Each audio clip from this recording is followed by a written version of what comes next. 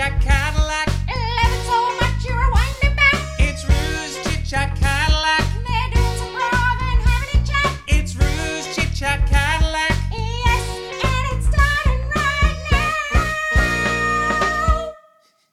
Welcome to Ruse Chit-Chat Cadillac, hosted by Ruha Walla. Oh my gosh, thank you so much, Gilbert Gottfried. Round of applause. Beautiful, beautiful. We're here today with some fantastic Brisbane comrades, Liz Talbot. Hello. And Matt Nunn. Hello. So you're down in Sydney for the Improv Theatre Sydney Comedy Festival at the moment. How's it going? Well, it's the first time we've been, Matt, Nunn and Liz, interstate, really. How exciting. Welcome to Sidtown officially. Now, before we get stuck into everything Bris-Vegas, let's jump into a little bit of improv. Gilbert, can we have a word of suggestion, please? Absolutely. Your word of suggestion is chicken.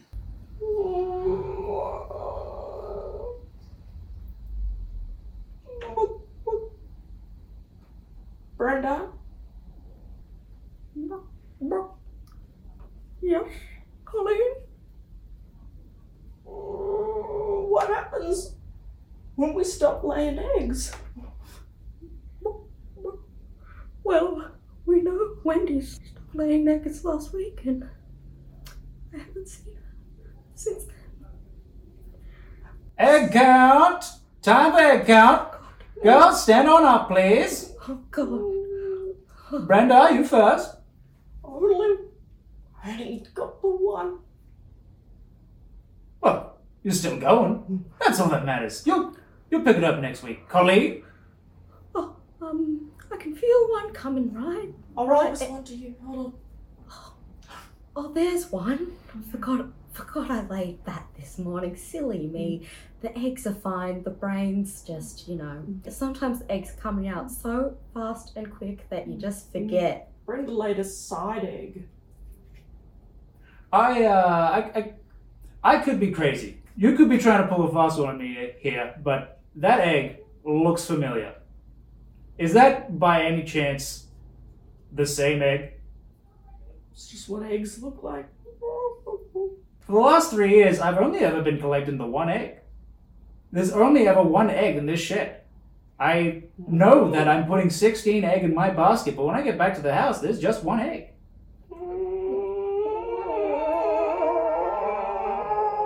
And scene. Tell me about Big Fork Theatre and what is happening in Brisbane at the moment. It's a very exciting time for improv in Brisbane. I mean, I think we're already punching above our weight in terms of the number of people and the number of organisations and the fact that we have now, I think for the 3rd or 4th year running the Brisbane Improv Festival. Yes, Brisbane is popping off. We love performing up there.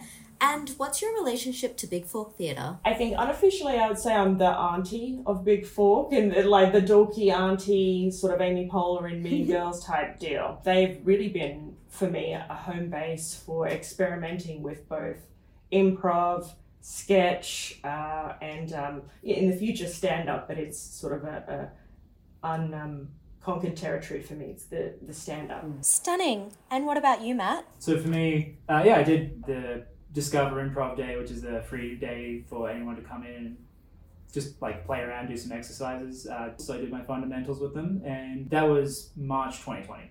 So, improv took a hit for both of us in 2020. I missed out on finishing my course there, but I did enough fundamentals to hypothetically perform there. They would let me get on stage. But yeah, it's just... But then you took the sketch writing class. Yeah, started last year. I took the sketch writing classes. And after that was the grad show, and that was the first time I had gotten on stage since high school. Ooh, a very daunting task. And how did Matt and Liz come together? We found the same brain in each other, yeah. And we had the same sense of humor, and we thought we're gonna write sketches together. And I think for me, I've done a lot of sketch shows, ranging from I'm not going to say awful, but very interesting 3-hour law reviews from university. They go for literally law review. Yeah, Gilbert Gottfried. that's how I got into it. Yeah. Yeah. at UQ. That's a 3-hour show. I mean, it's an intermission, but there wasn't a lot of feedback because everybody tells each other that they've all done a great job. Nailed it. Do the same thing next year. And there's not any sort of pressure to get better. There's nobody that everybody knew but maybe just wasn't telling us. This is a really long show, and great comedy shows are about an hour and a half, depending on what's in it. Nobody told us that. And, you know, it's nice being in places just to experiment where people aren't necessarily going to critique you, especially just to get your confidence up at the start, because that's the most important thing. Yeah, and we fall into this, I mean, I know it's a mental habit of really only feeling as though you're as funny as your last show. So once you get through, I think, maybe a dose of really terrible feedback. I think 10 or 15 years ago there was a review of a show that we did that was it was not flattering. It was a real kick in the guts. But I think within a day or two you realise, well, I've just had a really bad review for a sketch show. I'm still alive and kicking, and I can just carry on now. Yeah. This is probably really the worst, like a bad review in this context. I've gotten through it. I could go through it again if I had to. Yeah. I don't need to kill it every time because I am good at this. I know that I'm not going to kill it that time, but I'm good and I'm going to have a constant upward trajectory here. Feedback is a gift, not anyone telling you that you're not good at it. Totally. Yeah. But sometimes all you hear is, this is what you haven't been good at. But when it's a gift to you to make you better.